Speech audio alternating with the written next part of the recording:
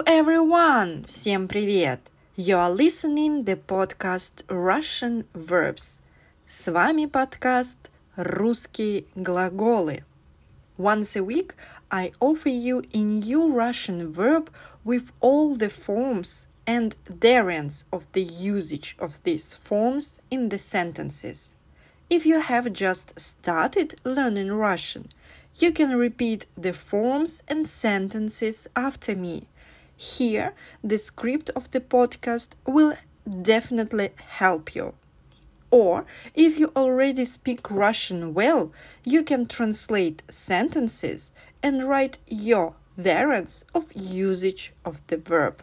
For today, you will listen the verbs закрывать and закрыть.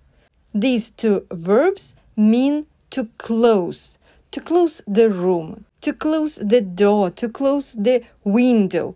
Also, we use these verbs when we mean to finish some action. For example, to finish the work, to finish the job, to finish the project. In these meanings also can be used the verbs закрывать and закрыть.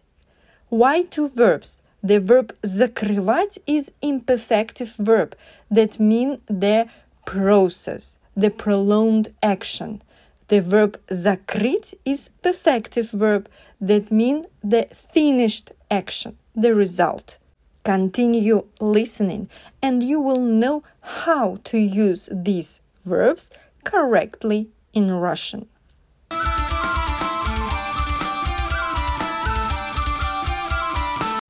Закрывать. This verb is imperfective. It will have forms in the present, past and future tenses. Надо ли закрывать окно, когда дует ветер? And the verb закрыть. This verb is perfective.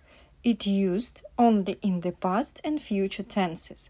Perfective verbs are never used in the present tense. Я забыл закрыть дверь. Let's start with the present tense. First, the forms, then the usage. Present tense, the verb закрывать. Я закрываю, ты закрываешь, он закрывает, она закрывает, мы закрываем, вы закрываете, они закрывают. Когда я закрываю глаза, я вижу море. Почему же ты не закрываешь дело? Большой театр закрывает свой сезон. Маленькая планета закрывает большую часть звезды. Мы заходим в здание и закрываем за собой дверь. Почему вы закрываете глаза на все это сумасшествие? Магазины закрывают в полночь. Past tense, the verb закрывать.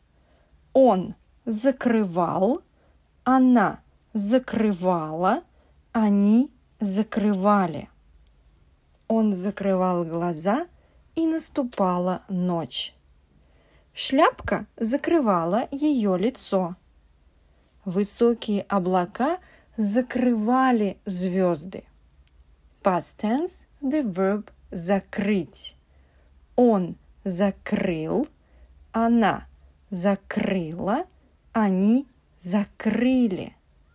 Он закрыл за собой дверь. Она закрыла дверь на ключ. Храм закрыли в конце 20-х годов. Future tense, the verb закрывать. The imperfective verbs in future have complex future forms. Я буду закрывать. Ты будешь закрывать. Он будет закрывать. Она будет закрывать. Мы будем закрывать. Вы будете закрывать. Они будут закрывать. Не буду закрывать дверь на ночь. Ты хоть когда-нибудь будешь закрывать двери? Наш фильм будет закрывать фестиваль. Компания будет закрывать офисы в регионах. Мы не будем закрывать свободу слова, не будем вводить цензуру. Во сколько будете закрывать магазин? Налоговики будут закрывать организацию. Future tense, the verb закрыть. This verb is perfective. It will have simple forms. Я закрою, ты закроешь, он закроет, она закроет, мы закроем, вы закроете, они закроют. Уши закрою и слушать не стану. Ты не закроешь за мной дверь? Никто не закроет глаза на нарушение. Хозяйка не закроет магазин из-за долгов, но может продать. Давайте закроем эту тему. Вы сейчас закроете книгу, чтобы ее не читать. Если закроют больницу, то потеряют работу все ее сотрудники.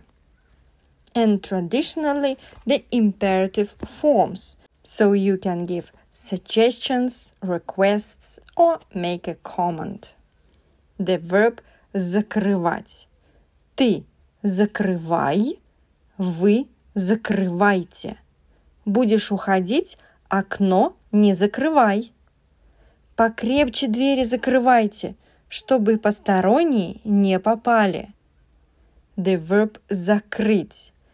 Ты закрой, вы закройте. Закрой окно, дует. Сядьте поудобнее, закройте глаза и глубоко вдохните.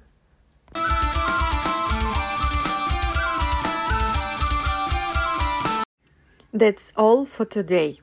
Good luck and thank you for listening to the podcast Russian Verbs. Let me repeat again that the script of the podcast is available on the Patreon page and on the Boosty platform. The links to the pages to the platforms you will find in the comments to this episode. Please let me know what you think and tell other people about podcast Russian Verbs on social media. Пока-пока.